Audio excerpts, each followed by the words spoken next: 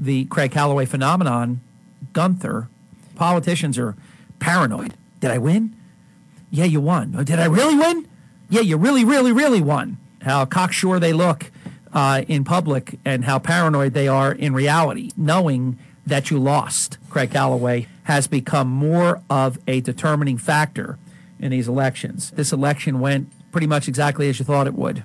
Yes, it did pretty much, yes. You knew the participation from the vote by mail and that Craig Callaway has perfected it. And with each passing election, torqued up, tuned up. This is criminal. Well, the fact of the matter is the New Jersey legislature and a governor enacted laws that legalized vote by mail. And the election season for us is year round. And we have a very close relationship with a lot of people. How many vote-by-mail ballots will impact this election? It's around 3,000.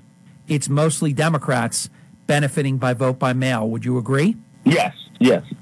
I just wonder why Republicans are allowing this. If you're John Risley or Phil Greenhead, but they're not going to win either of the seats, are they? It doesn't look like it, Harry. I'm almost certain that they're not going to be successful.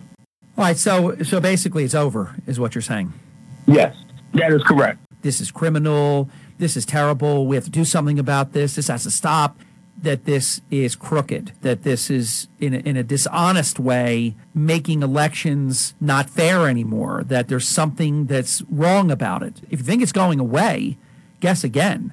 The legislature and the governor that enacted this is what they wanted. This is no longer a phenomenon.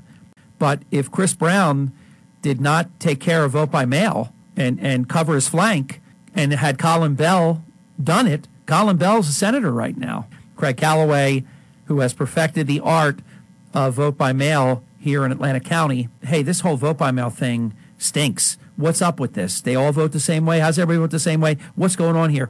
There's something dishonest about vote by mail. There's anything dishonest. But they all vote the same way. I mean, if you're interacting with people and you have a good relationship with people who trust us, who value our opinion, and they work closely with us, and that's just the way it is. We deal with other political consultants. We deal with campaign managers. A lot of our people who we interact with, they ask us, who are we voting for? And we feel confident and comfortable with whoever you suggest, that's who we will vote for. And that's the relationship we have. And anybody that would hear that would say, whoa, wait a minute now. So they're helping people vote. So someone's just asking you who you are voting for, and you simply tell them who you are voting for? Right. These are the candidates who we are supporting. Of course, they are free to vote for whoever they want. But they asked us, who is it going to be looking out for our best interest? And they ask us, and they value our opinion. If they ask us, we will share that information with them. We're visiting with Craig Callaway. We're talking about vote by mail in Atlantic County, the impact that it has had. I have a couple thousand people who interact with me. Craig Callaway, who has taken the election seasons by storm with his operation, his organization, his company. This process is fraudulent and illegal, and it really isn't.